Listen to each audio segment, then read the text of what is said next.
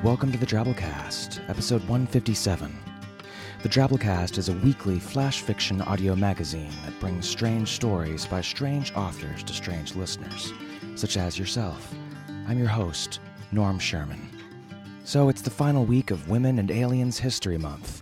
We've had a great month of stories about aliens written and told by women, and this week, as the grand finale of sorts, we've got a full cast audio production for you folks. But first, a wee little drabble. Drabbles are stories exactly 100 words. Send yours into drabblecast@yahoo.com. This week's drabble is called BDSM Bordello, and it comes to us from A. Bell. Mr. Bell says that he learned English mostly from Star Trek reruns. This resulted in a deep-seated ambivalence about whether he should attempt to bring peace and harmony to the universe or chase after space babes. Right now, peace and harmony appear more achievable, although this may begin to change some as extrasolar planets are discovered. I mean, you never know, right? "Married, right?" said the woman. "Slinky dress, spike heels. Older than I prefer, but I wasn't complaining." "Yes. Sure, a single guy would be drooling by now. You are all bastards. I spent hours on my hair." "You look nice," I said. "Nice. That's all you have to say? Nice? Useless bastards." I grabbed her and dragged her to bed. We only had a half hour left. After she left, the phone rang. "She's rebooked for next Wednesday," said Millie. "Thanks," I said. "I need the money. I got a family to feed."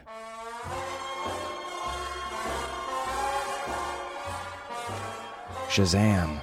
The things we do for our families, huh? And why is that? What are all those tiny, Beyoncé-loving rotifers missing out on by being alone and asexual their whole lives? Well, one unifying theme in all of the stories this month has been family. Not just the traditional, conjugal, blood-related Leave-It-to-Beaver deal, but the codependent communal group, the clan of intimates and shared advocacy. Of course, the traditional nuclear family model is certainly still the norm. Its success proven time and 50% of the time again. But it's far from a one-size-fits-all model, because it's not. Families adapt, they expand, grow, and evolve. Corporate bodies negotiate and merge. Hicks inbreed and mutate. White upper-crust socialites take in a Gary Coleman, or an Emmanuel Lewis, I guess, if they run out of Gary Colemans, or an Alf, if it's, right before the holidays and you're totally desperate. You might be asking yourself right now, what are you talking about, Willis? Well, through Aliens, our stories this month have highlighted the awkward mayhem of dissimilar families becoming allied through something like marriage. We've seen how competing groups conquer from the outside and infiltrate culturally from the inside. We've seen that producing and nurturing a healthy family not only attracts mates, but also attracts votes. And we've seen how our pets fit into our families, or at least how they think they fit in. Community is something that we need in order to survive. Or just like rotifers, we dry up into a state of anhydrobiosis. And why? Because our families, however they manifest, are our links to the past and the future. And that leads us into this week's story, Brief Candle by Ruthanna Emrys. Ruthanna lives in Chicago with her wife, 2 neurotic cats, and a relatively stable boa constrictor. Her work has previously appeared in Analog and Strange Horizons, and she has a story appearing in the anthology Timelines, Stories Inspired by H.G. Wells' The Time Machine, to be published later this year by Northern Frights Press. Her blog can be found at ashneystrike.livejournal.com, which you'll find in our show notes. Miss Emrys has appeared on the Drabblecast before in episode 124 with her fantastic story, Ghosts and Simulations. You should go back there and check it out if you're new to the show. This week's story, Brief Candle, was written just for us, so this is its first appearance, and we think you're going to enjoy it. The story has a host of wonderful people involved, all of which are linked in our show notes. In no particular order, you'll hear the voices of Abby Hilton, Liz Mierzieski, Julie Hoverson, Monica Vasey, and Sarah Tolbert. The main narration is done by stage actress and voice artist Abby Craden. Abby's originally from New York, but after many years in Los Angeles, she calls the West Coast home. She's recently appeared in the docudrama Bloody Thursday for PBS. She's a resident artist with the classical company A Noise Within and a longtime company member of the Will Geer Theatricum Botanicum in Los Angeles. Her voice has been heard in numerous commercials such as American Airlines, Diet Coke, Hilton Hotels, Hoover Vacuums, and McDonald's, to name a few. She also narrates audiobooks and does a young adult novel, Every Little Thing in the World, due out on April 6th. Check out her website at abbycraden.com. So, without further ado, Brief Candle by Ruthanna Emrys.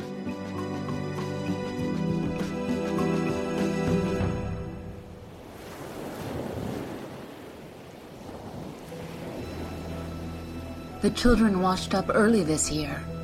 We raced down to the beach as soon as we heard. There was already a traffic jam coming out of the inland cells. We're lucky that our assistance on the submersible project means dune-front property. Dari, always eager, threw herself into the water without even stopping to take off her pockets. She wasn't the first in, either. My pockets are always filled with notes, so I left them well anchored on the beach. Cells may not survive without new children, but without our studies, survival is meaningless. Unencumbered, I swam out to meet our new arrivals.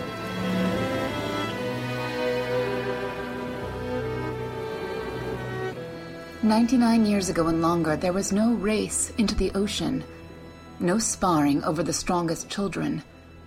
Adults stood on the beach and sang them ashore, accepting whomever came closest as the will of the depths. Nowadays, first pick and last go to those who swim the farthest and fastest. We sing our hymns later, when the new arrivals are safely inside, dried and ready to learn speech. I tucked my legs together and spread my arms, star-like, pulling them against my body to thrust myself forward. My breathing slits, used to dry air, strained to draw life from the water.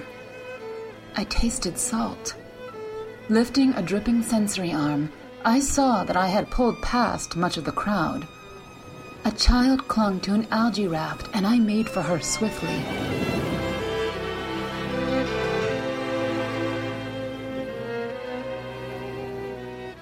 She seemed likely looking. Large cranial bump, some muscle tone, sleek black skin with no sign of ridging from mutation or disease. She stretched her own sensory arms toward me, her focus clean and certain. Another adult shot to the surface beside me. I knew Anal, a researcher in the Veluru cell. We got along passably. At other times, their publications on neurological structure had been absolutely vital to ours on Sapiens Extension. "Leave her alone," Anal sang. "She's ours, our child." "Don't be absurd," I sang. "I just got here." The child pulled in her arms and began to keen. "We need new children. Only one last year. Our project will fade without new blood." Everyone needs children, and there are plenty. More in our day than 18 years ago. But I saw this one, and I've chosen her. Kicking my legs, I surged between Anal and the child, rearing all my arms back to defend as might be needful. Anal looked like she might fight. More children rise that way. See? I twitched a finger, and she swung an arm to see. "Not as fine," she sang. "Not as healthy. What will you give me for this one?" Give you? It was ridiculous. I had clearly arrived first, but if we fought, the child might be hurt, and I might lose. Anal was heavily muscled. Early data on the latest Sapiens Extension trials come by in 1 month of the small moon, and I'll share it with you. "That will do." Anal dove. I wrapped manipulator arms around the child, lifting her from the mat of buoyant seaweed. She clung to me, keening, fading to a calmer hum.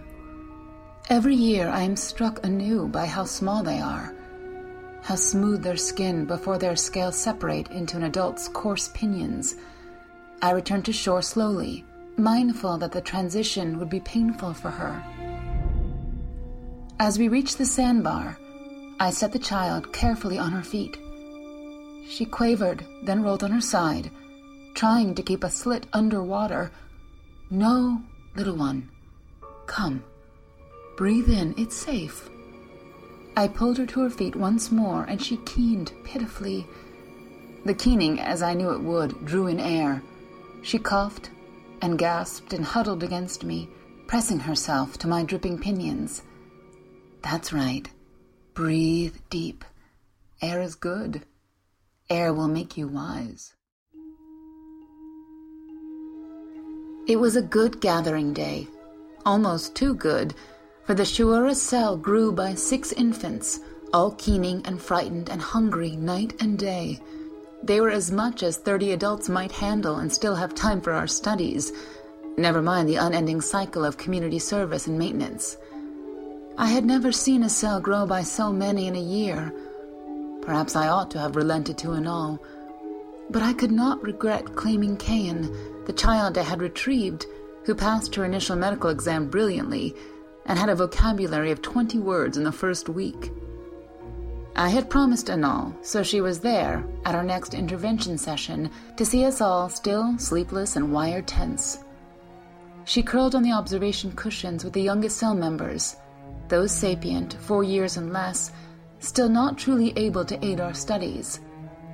The youngest contributing adults bustled about, setting up equipment and preparing test strips. I narrated the process to the observers, deliberately neglecting the technicalities that Anal might hope for, and that the children already knew. Instead, I reviewed our foundations. The key insight comes from the Tuau cell's work on reproductive strategies. Aileen, explain. Aileen drew herself up on her front legs. She was a swift learner. Tuau recognized that in most species, reproduction brings together genetic material from 2 complementary genders that act as moieties for child rearing. But in people, reproduction is masked. It takes place between non-sapients, deep in the ocean. Far enough down that we can't observe, yes, sang Anal. Aileen, still young, twisted her arms at the interruption. And the Tuau analyzed our species' genetic material and hypothesized that all sapient people are non-fertile female analogs.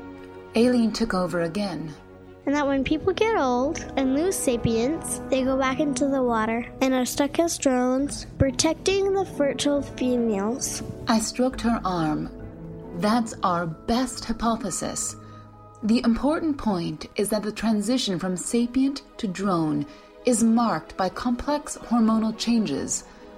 We believe that in the transition, our metabolic priorities ultimately shift, and the brain metamorphoses to something functional, but without the energy demands of sapience.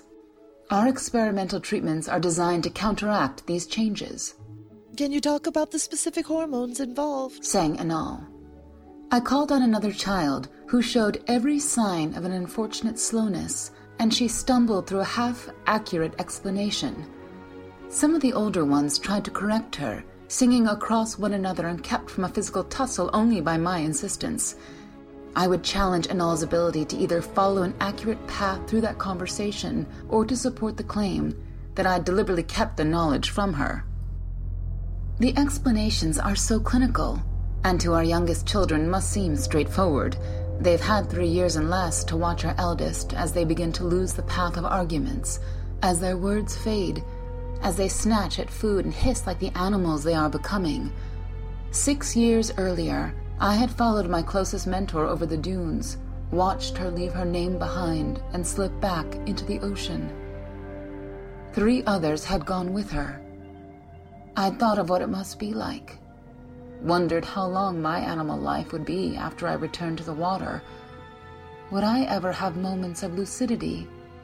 Would I still notice beauty or dullness? 18 years sapient, and I didn't want to answer those questions. I devoted my life to these treatments, and for all their risk, I hoped that we could perfect them while I still had my name.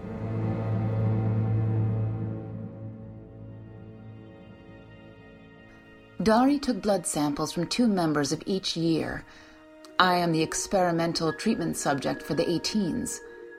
She ran them through the analyzers one at a time, asking the youngest adults to identify where each stood in relation to normal levels for that age and to thresholds for transition. The very eldest, those of 19 and more, showed only minor improvements. This wasn't truly a surprise. The hormonal shifts had already started for them when we began using the current formulation. Still, their arms drooped.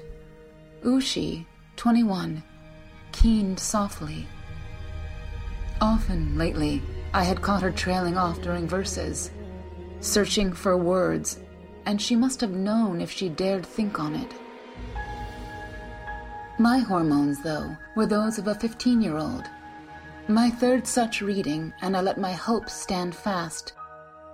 Is it selfish to love my own mind even while mourning my elders? It must be a selfishness felt on every coast, in every age. Anal left the gallery and examined our equipment. But this is wonderful.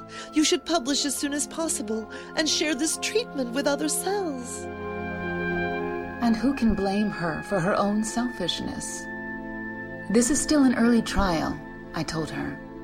We may yet run awash in side effects, if the depths are cruel, or this may turn out to be a formulation that first appears to slow down an illness, if one can call the loss of sapience that touches everyone an illness, but then speeds it up. Many would take the risk. I would. It is our cell's project, our risk, by law and custom. Will you challenge me over our project as you did over our child? I know this song. I would have expected another of such a fine researcher in her own right. A child can only go to one cell. I trust the formula for your treatment is not so limited. Law, I repeated, and custom. When this turns up right, it will be the greatest advance for our species since the new vaccines. Now, most people survive a full, sapient adulthood. Imagine the breakthroughs we'll have when our greatest researchers work for 27 and 36 years. And imagine how it could go wrong if we bring this to the other cells in imperfect form. Have patience. You are younger than I. And she left. But I feared we hadn't heard the last verse of that song. Our work progressed smoothly for some time thereafter, though Anal and our fellow Voluru looked in from time to time. They asked prodding questions, some leading to new insights, for they truly are skilled in their field, and begged us to reconsider. We reiterated the risks of side effects and reversals, reminded them of past consequences of medical overconfidence. I hated the argument every time, for my own hope was growing. On the 19th anniversary of my own gathering day, my mind was clear, and my blood samples unchanged.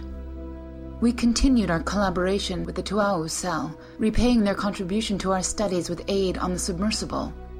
Their intent was to create a waterproof automaton capable of surviving the deepest pressures and to support, through direct observation, the theories grown from their genetic discoveries. For the first time, we would be able to watch members of our own species before they became people, and after as well. I liked the Tuau. Where other cells stuck to one discipline, they followed their questions across boundaries with enthusiasm. They had devoted entire generations to learning the technicalities of new fields. They responded to setbacks with unstinting cheer, a relief sometimes after our own uncompromising rush. And there had been many setbacks.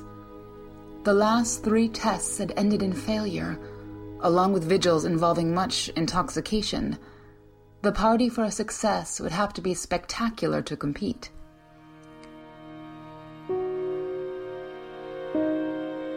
The submersible was globular, somewhat smaller than a person, and cluttered with sensors and navigation equipment. I held it steady in its clamps while Tuau Karal tightened a joint. Then I stepped back into the camera field while she teased a picture from the feed. My twin image appeared on her screen. I twirled and watched it mirror me. Shall I test the medical sampler? She sang.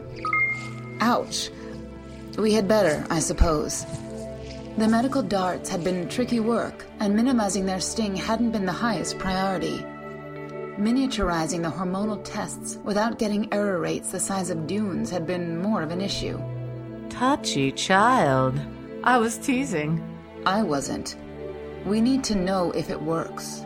We'll test it in the wave tank later. In air, I promise you, it didn't hit anything. Not anything it was aimed at, anyway. We adjusted a few more settings. Coral and her cellmates adjusted. I held clamps. Finally, with much interweaving of arms, we lowered the submersible into the wave tank and put it through its paces. I did indeed immerse myself to test the sampler dart, and it did indeed sting. Readings coming in clearly. Congratulations, you're a healthy adult. A very healthy adult. Your work is going well. So far, I sang. Relax, I know protocol. We're none of us about to try and steal your immortality serum, at least until you're confident it's not poison. How soon will you know? Perhaps as little as a year until it's clear for wider testing. I almost added, depths willing, but we were stealing from the depths, and I didn't care to depend on their judgment. Perhaps longer, if there are adverse events. What a splendid thought. Sang another Tuau. To be able to work like this for 81 years. In 81 years and less, you'd meet with an accident, you'd get sick, or a rock would fall on your head, but you'd die sapient. That's a joy. Cells would grow enormous. Suggested another. Perhaps we could start new ones to keep from overflowing our homes. It would change everything, I agreed. But I'd rather be sapient to meet the challenges than lose my name to avoid them. You're not the only one, sang Dari. I hadn't noticed her arrival, and I pulled myself dripping from the tank to meet her. She twisted her arms together, leaving one sensor cluster free, as if expecting an attack from behind. The Valuru have published your work. Coral dropped her tools. But that's absurd. It's your work. They can hardly pass it as their own. Not plagiarism, sang Dari. Not quite. They offer an outsider's description of our discoveries, as if they were reporting the contents of a tidal pool. It is against all custom. My limbs tingled, half numb. It didn't truly shock me that they'd considered such a thing, but civilized people leave such impulses in the water. The journal must have been as tempted as they were, or it would have refused them. Questioners were calling from all the coasts when I left. The Valuru have been giving them our contact. Coral hissed. That's a drop of honor, at least. It's not ready, I sang. There could still be side effects. Adverse responses. We'd best go home now and help explain that to the rest of the world. The following month of the great moon passed in a morass of questions. The children enjoyed the attention. In a year, working on our own timeline, the rest of us would have enjoyed it too, but we quickly grew tired of the politics. I explained standard medical methodologies 263 times. I counted and argued still more frequently about our refusal to make an exception this time. The Valuru view was by far the dominant one. As often as we were hailed as our generation's geniuses, we were reminded that every lost name of recent years could be laid in our beds.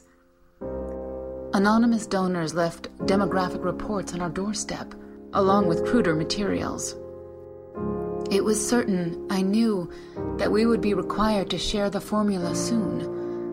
I woke shivering from dreams of plague and poison and answered more calls. Yet I was also in part relieved. If, as the results so far suggested, our treatment really worked, then the Valuru would have forced us to save lives, and the risks of early publication, well, those could be laid in their beds. The Tuau, when they had news, didn't call. They sent Coral in person to tell us they'd processed the first transmission packet from the submersible. She was entirely sober. We followed her home in a herd, adults and children together, and crowded around every screen in their labs. We sent the submersible in following the one who was called Semet, sang Karal. She drew in her arms. Semet had been a close mentor of hers and much beloved by the whole cell. We thought it would be easier to find the nesting grounds if we followed someone down. Semet would hardly have called it disrespectful, I sang gently. No, she would have been sorry to miss the data. In that spirit, then. As she played the video feeds, showed the readings from my sampler, it became clear what we were perceiving. Semet, after a few days' hard swim, entering a deep valley full of our animal brethren, challenged by outlying guards, males according to the sampler, their blood thick with the unfamiliar hormones, and allowed to pass inward. Fertile females tending children younger than we had ever known, and others gravid with unborn offspring.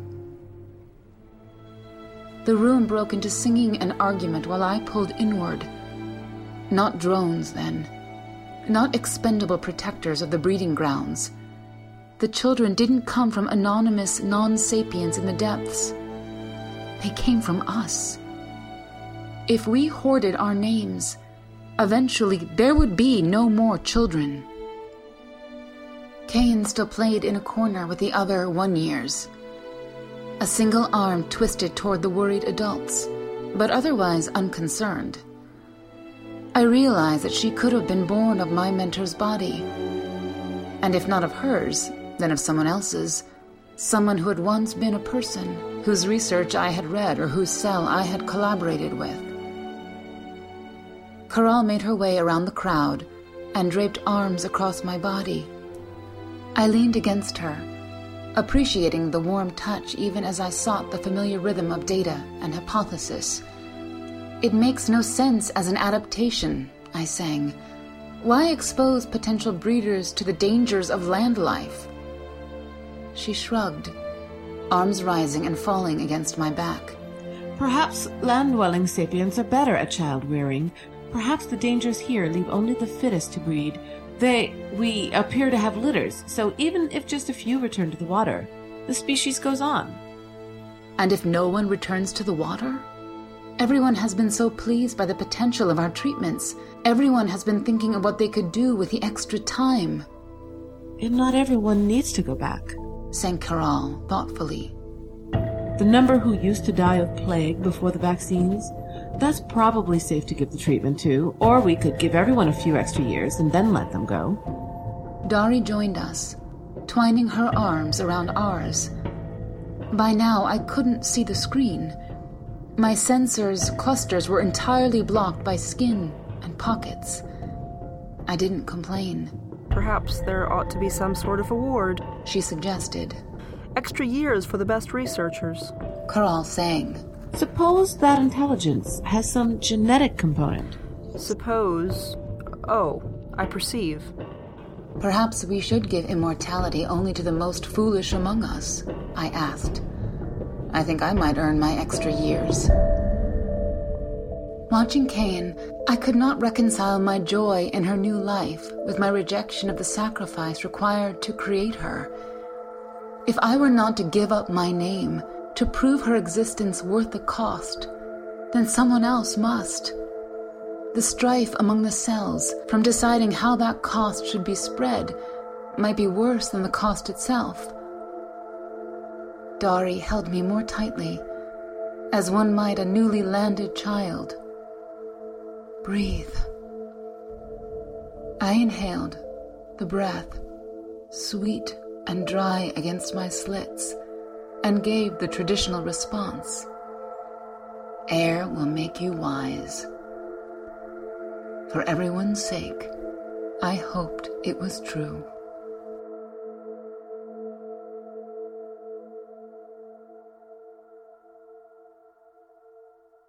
Well, that was our story. Hope you enjoyed it. Neat ideas in that one. Gets the noggin a quiver in only way that cool aliens can manage. Special thanks to everyone involved, including Big Anklovich from the Dunesteef's 8-year-old daughter, Small Anklovich, who I forgot to include in the credits before the story. let's do some listener story feedback. Our last trifecta special, the anthropomorphism special, back in episode 152, was made up of 3 stories. The Existential Lizard by Alistair Stewart, which was about a woman visiting her brother, a raptor, one of the ruling class in this particular alternate history. Cod Philosophy by Stephanie Campisi, which was about a fish with self-esteem problems that wanted to be eaten, and Monkeys Imitating Humans Imitating Monkeys by Nancy Stebbins, which was about a PI tracking and investigating a missing monkey case. Dreamrock said, "The Existential Lizard was stunningly great. Tea and savagery indeed. Tooth and claw and fur and fire. Really great prose and a really great story. Feels like it simultaneously is super serious and self-parody. Is Maeve really justified, or is she just one of the last survivors of the previous ruling families who's taking a sort of frivolous revenge? Might be reading too much into that part, but really great story anyways. Monkeys Imitating Humans Imitating Monkeys was really heartwarming. The wife reminded me of a different, insane Jeffrey Goins from 12 Monkeys. I didn't get a strong impression from the husband, but we had enough to let us know that the man and his monkey were going to be pretty happy together." Phenopath said, "Cod Philosophy was my favorite, definitely my cup of tea. Surrealism combined with a relentless downbeat humor. I also enjoyed Monkeys Imitating Humans Imitating Monkeys for both the title and the film noir pastiche. There were some mirthful lines. Are you going out? No, I'm agoraphobic." Unfortunately, the Existential Lizard I was not feeling. I'm not sure why the lizard was existential, and I was distinctly confused about the relationships between the characters. How'd you feel about this week's story? We invite all comments, whether they be kudos, critical, or completely unrelated in our discussion forums, linked off of our main page, of course. It's a good place to be. Hey, our kick-ass donor of the week this week is Emily Smith. Emily's from the Washington, D.C. area. She does data entry for a living, which gives her a lot of time to listen to podcasts. In her free time, she likes to read pretty much every book she can get her hands on and go to concerts, especially classical concerts and operas. Once a year or so, Emily travels, usually to Europe or Israel where she has friends, or Panama where she has family. And coolest of all, she donates to the Drabblecast, a podcast that she gets for free anyways, keeping us pure, free of annoying ads and on the air. We appreciate the support, Emily. Way to show those MBA grads who said a business model like this would never work. Well, guess what, smarty pantses? It barely does. So there. If you're a fan of the show, hook a brother up. Each episode of the Drabblecast costs us anywhere between $75 and $250 usually, not to mention the crap ton of volunteer hours. Your donation goes to paying a writer for his or her creativity, and what better way to spend a few bucks, huh? So, you probably know this already. We do a weekly 100-character story contest run from our discussion forums. We call the little fellas twabbles or twabbles, Twitter-sized microfiction that we publish each week from our Twitter feed. The competition's pretty tough these days. We've got a lot of 100-character story phenoms running around that area of the forum, and this week was a tie, because one great story was a derivative of another great story, and together they made a glorious pair. Congrats to Nevermore66 for his story Purple Unorthodox, and Algernon Sidney is Dead for his 100-character sequel.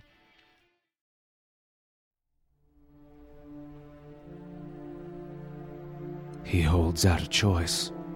2 pills, red and blue. Watching myself in his shades, I swallow both, then I blow all their minds.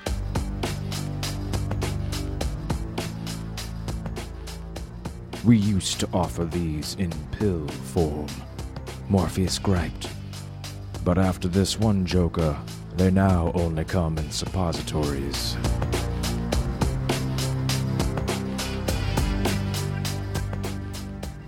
Ooh, welcome to the real world, Neo. Try to relax. This will feel a little weird. So that's our show, folks. Hope you enjoyed. This isn't the 2-hour cell, you know. You can share these findings with anyone and everyone. Just don't change it or charge for it. The show is produced under a Creative Commons Attribution Non-Commercial No Derivatives License. Special thanks to this week's episode artist, Jan Dennison, also the talent behind last week's art. Jan makes all sorts of cool art, 2-dimensional, 3-dimensional, a little bit of 4D here and there, and she sells it over at jannypie.com. Go check it out. Oh yeah, and if you haven't noticed, in addition to stories and readings, all of our artwork has been done by women this month too. And all of my laundry. So, hey, nobody can accuse us of not being progressive and forward-thinking. We'll see you next week, weirdos. Until then, our staff is made up of co-editors Kendall Marchman, Luke Coddington, and yours truly, Norm Sherman, reminding you that air makes us wise. The place was loaded, and noise filled the room like the smoke, and laughter and curses spilled like booze from a glass. Words were all slurred when spoke. Yes, words were all blurred when slow. Couldn't. Oh, God, Doctor, what's wrong with my wife? Is something wrong?